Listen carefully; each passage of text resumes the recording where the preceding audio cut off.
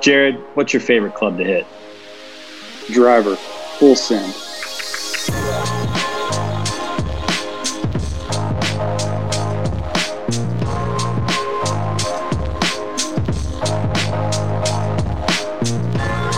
Welcome to another episode of the Full Send Podcast, the inside look at life on the PGA Tour with our man, Jared Wolf. I'm Trey Griggs. Jared, what's up, man? How you doing, bud? Trey, how's it going, man? Doing well. Coming to us from Cromwell, Connecticut for the Travelers Championship and out there for the week. First time in Connecticut? Have you played up there? Yeah, first time.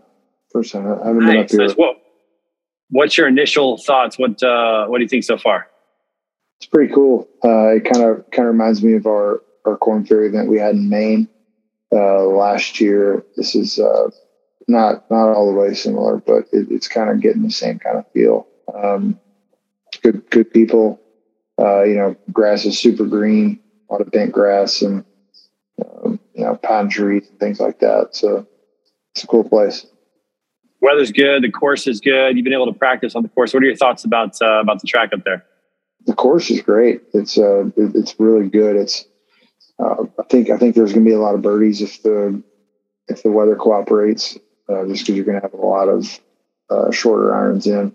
It's not exactly an extremely short course, but there's a lot of hills and a lot of runouts and things that will make the course shorter than what the number says. It's going to rain all day today, so the greens are going to get soft. But it's a great course in perfect shape. Yeah, and the truth is, when the greens are soft for you guys, it's like dart practice, throwing darts up there. So it should be a lot of fun. And you got a drivable par 4 on the back. I think it's number 15, which is always fun as a fan to see. People go for it. A lot of times players can reach it with a 3-wood.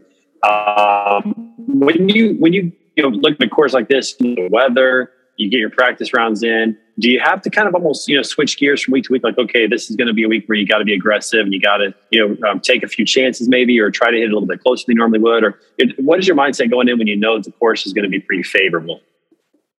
Yeah, I think you have to know that you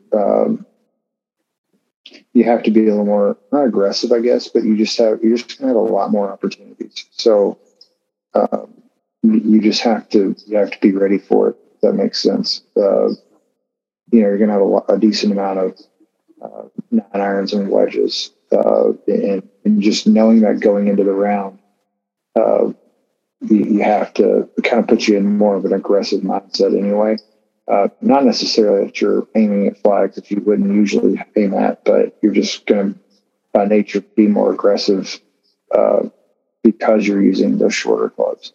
So it's an optimistic week where before you go play, you're excited about how many birdie chances you're going to have. Yeah, and what about that drivable par 4? Do you have a game plan for that in mind? Is the weather going to impact it, the way the wind's blowing, or is it an aggressive drivable hole all week for you? Oh yeah, it's going to be a green light all 4 days. It's just going to be between a 3-wood or a driver, depending on the wind. That's what we want to hear. I'm excited. I think that brings a lot of entertainment for the fans and just makes it a fun hole. I love drivable par 4s. You hit a good shot, you make an eagle. But 5 is in play as well. So it's a great hole. It'll be a lot of fun to watch you play that hole. For sure. Yeah. It'll be a lot of fun. Right. Quick. Got a couple of fan questions we're going to jump into real quick, and then we're going to jump into a couple of other dramatic matters in a moment. So Jeff Earhart had a question for you this week. He wants to know, is the lobster roll all it's cracked up to be? Have you had any lobster roll since you've been up there? I have not had any since I've been up here. I had some when I was in Maine. So, I've had probably a dozen lobster rolls in my life. I like lobster. I'm a fan of it. I don't know if I like it as much in a lobster roll.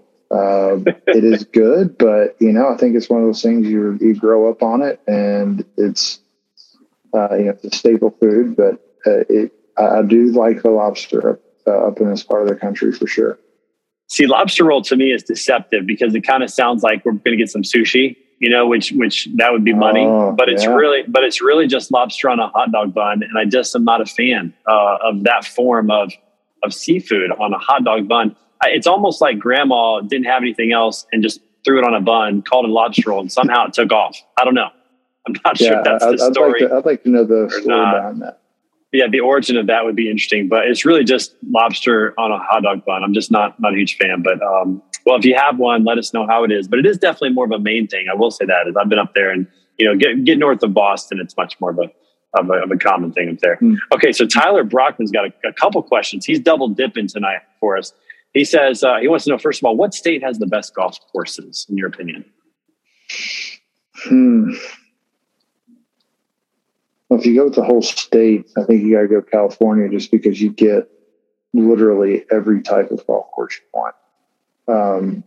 From a link style course to trees. You got mountain courses. You've got desert courses. Pretty much, desert courses. You've got green. You got green courses, like you said, desert courses where it's burnt out. Yeah, I think that, you got three. When we played the West Coast Swing out there, you had Pebble, which is obviously in its class. You had Torrey, and then we played at PGA West. So you had kind of three different styles of golf courses there. And we're talking three of probably 30 or 40 courses in California that are well known. I think they take it for sure.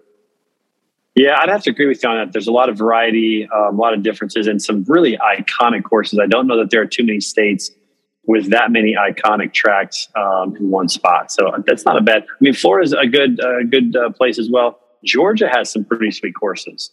I think you got to get out of area. I think you got to get out of Florida. Nothing. I live in Florida, so I can say this, but 90% of the courses in Florida are all the same.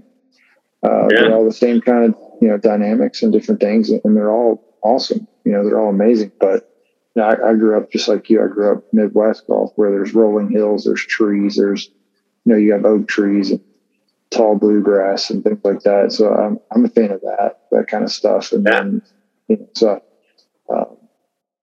I agree. Georgia's got a ton of good ones. Alabama's got a bunch of good ones. You got the Robert Trent Jones Trail. There's all kinds of good golf over here, but if you want to go with the total state, California takes it. Yeah, I think so too. And a state that's also kind of under the radar is the state I live in, which is Missouri. You have more, flat link style courses on the Kansas City side on some of them. You've got some resort style courses in Tantera. You've got some beautiful courses in Branson and the Ozarks. And St. Louis has a couple really good tracks too, with Belle Reeve, with the PGA. So some pretty good tracks there as well. But I'm a little biased. It's kind of how it goes. Okay, so it's not bad. It's not bad. All right, so Tyler's got a second question, and his question is, whether it's a PGA Tour or non-tour course, what is your favorite course? And has it changed since this year being on the tour, man? I don't know. What do you think? What do you got? Yeah, it's definitely changed since I've been on the tour. Because Torrey Pines was, I enjoyed every bit of that. I enjoyed every bit of that golf course. Every course I've played on the Monterey Peninsula has been amazing. Valhalla was always my favorite golf course because it just had nostalgia to it, that I was a kid and I always wanted to play it, and finally got to play it. But if you go with just tournament or non-tournament, just best golf courses. Yeah, I'd have to go probably Spyglass or. I remember you saying that was kind of a secret gem. Yeah. Or Torrey South Course, just because it's hard, but it's beautiful. Yeah. You hit a bad shot and then you just look out in the ocean and go, that's cool. That's pretty. You see all these people hang sliding and all that stuff. And that's all right. I'm making a 7, but it's no big deal. Yeah, exactly. Exactly. No, that's good. I'll tell you for myself, and I know that Tyler didn't ask this, but for me, the best course I've ever played is Southern Hills, where the PGA was this year. I got to play in 1998, and to this day, probably the best track that I've ever played. So, just a phenomenal piece of property, and I think a lot of people saw that during the PGA Championship. So, absolutely, there's so many really really good courses out there, and like you said, that one. I've never gotten to play the Country Club, but I just played the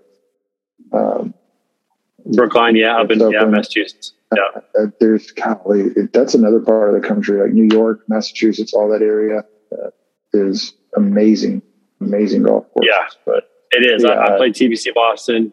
My neighbor Chris Nagel that made the cut in the U.S. Open, which was pretty cool. He said that course was just really, really neat and awesome. Really, really great track. So there's some hidden gems all around the country. Ohio's got some great courses too. So we could probably talk all night about courses, but there's some pretty good courses out there, that's for sure.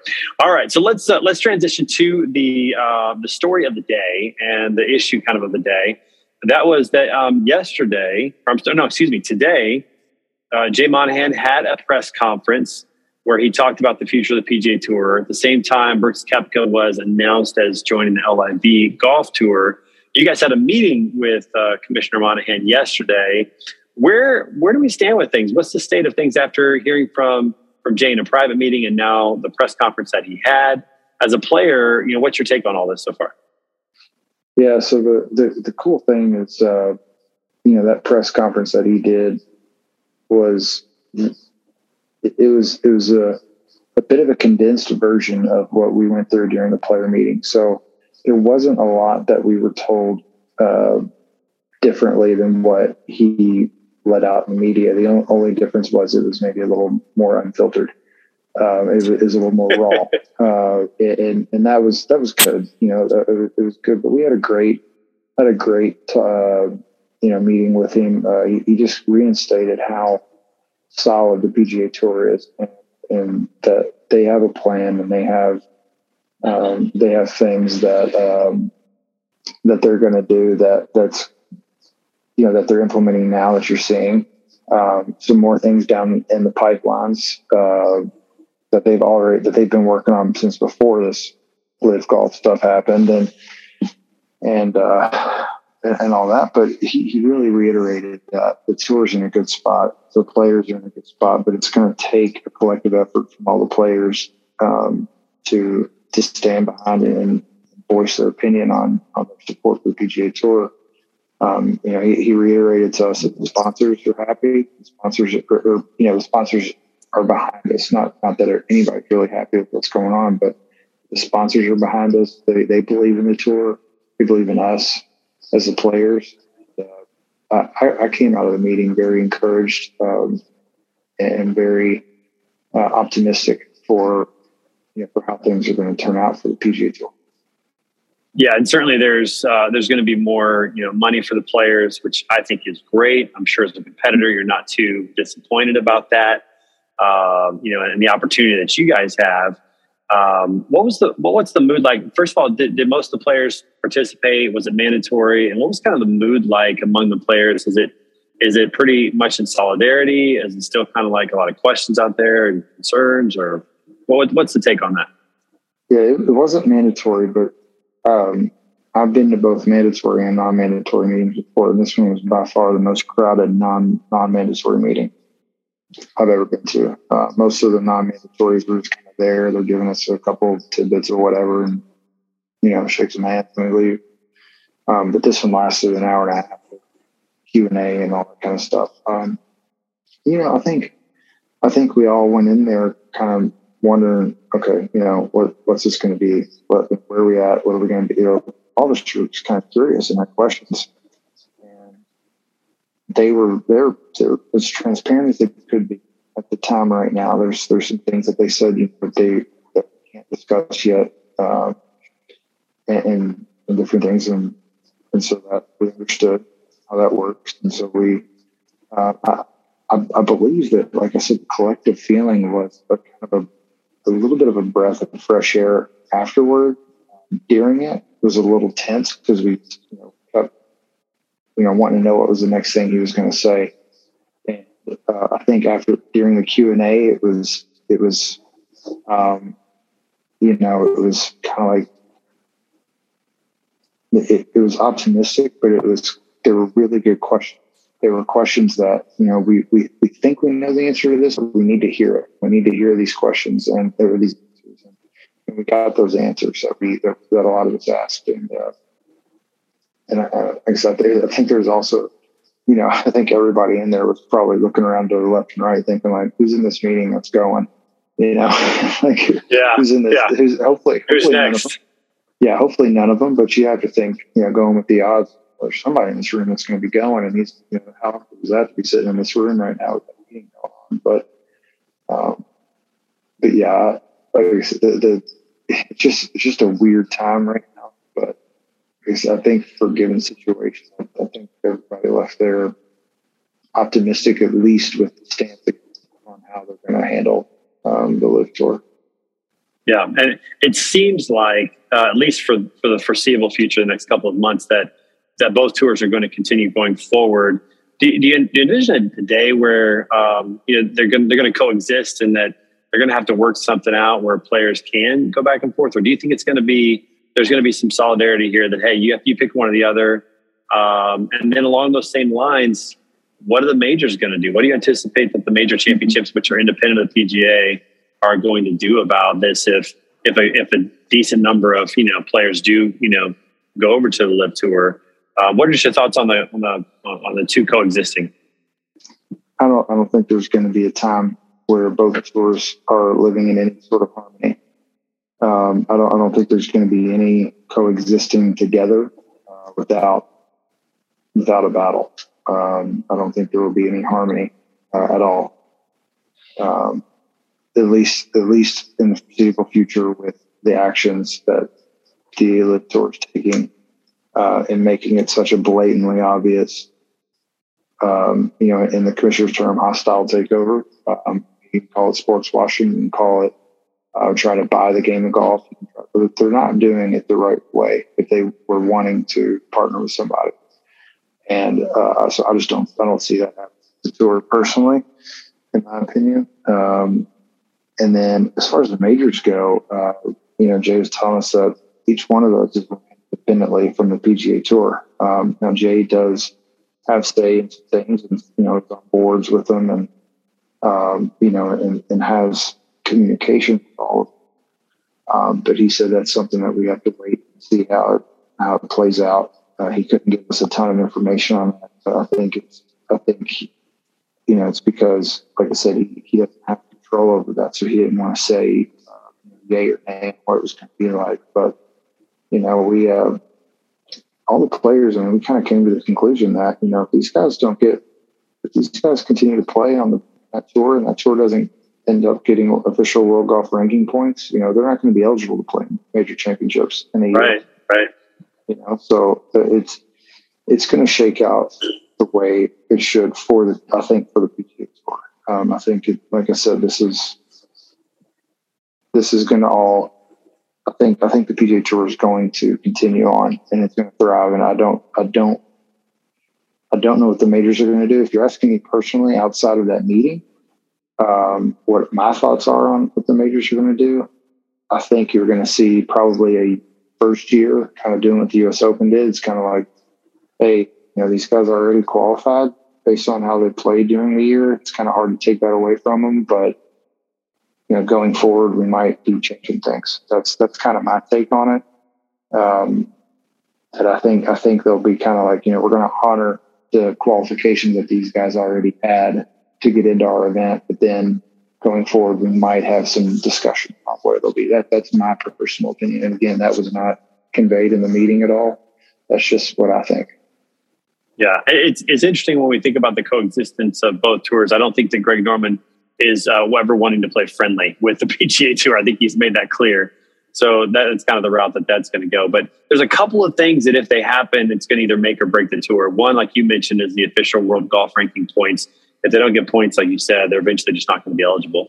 But the second one to me is, who is the LIV, the golf tour, going to attract in the next generation with the amateur players? Are they going to be able to draw away college kids that graduate that don't want to go through the rigors of Q School and the Korn Ferry Tour to get to the PGA Tour? They just want to play and get paid right away. What's going to happen with that? I think those two issues are going to be pretty critical to kind of how this thing unfolds moving forward. You agree with that? You disagree? Would you add anything to it? I agree to a certain extent, for sure. Again, none of this is from the meeting. This is just all 100% Jared and his thinking. Thus saith Jared. Thus saith Jared.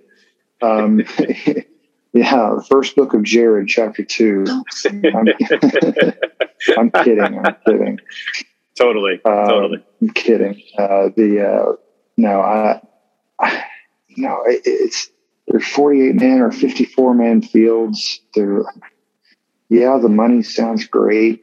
I just, and yes, they're going to take a few guys every year. But what are these college guys going to do when they graduate and they're offered? Well, I mean, they're not going to get offered 100 million or 50 million. They're going to get offered $1 million, $2 million to go play, and they're going to have a contract for maybe a year or 2 years. They go to that tour and they don't perform to the likings of the Saudi or of Greg Norman or of whatever. Right. Who's making that decision? They're done. Yeah, they're done. Like they're not going to play on the PGA Tour. They're not going to be able to go play on anything else. And that's a gamble that they're going to have to take. And I just don't. I think you're going to have a handful of those players make that risk, but I don't think it's going to ruin the product of the PGA Tour. I think it's obviously going to put a small little dent, but I don't think this is going to do a ton to the PGA Tour, in my opinion. Yeah. Well, the great news is that it just continues to give more opportunity for guys like yourself. And the drama on the PGA Tour the last 3 or 4 weeks has been just unbelievable. The level of play and the entertainment, the storylines, and excited for this week because Travelers is a great tournament, and excited to see you get out there and and play. And what are you looking forward to most this week? Getting out there, getting back into the groove of being out in tournament golf. Yeah, I'm most excited about the opportunity to play. I've worked hard the last couple of weeks, and I'm ready to get that to translate over to the golf course. And I've seen a lot of good things at home, so I'm ready to see those translate over to the course. Yeah, no, it's very exciting to get that off and get that started off tomorrow. And I got an afternoon tee time. Do you like the afternoon morning wave? Are you pretty excited about the shifts that you got here? Yeah, absolutely. Yeah, I do. I'm a fan of the draw. Yeah, I like this draw a lot because you get it going on Thursday afternoon, and then you just go to sleep and get up and just keep it going on Friday morning. I think that's a really, really good draw for you, which is exciting. And who are you playing with tomorrow? We got Justin Bramlett and David Skins. Okay, David Skins. He won the Nebraska event, I believe, last year on Korn Ferry Tour, correct?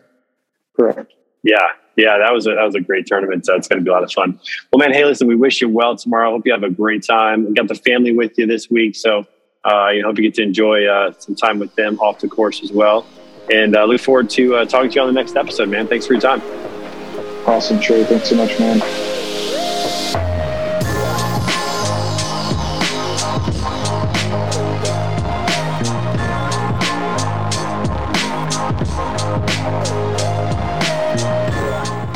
Thank you for joining us for another episode of the Full Send Podcast, an inside look at Jared Wolf's journey on the PGA Tour. If you enjoyed this episode, be sure to give us a like and leave a comment. That will help others find us easier. And until next time, hit 'em long and hit 'em straight. We'll see you soon.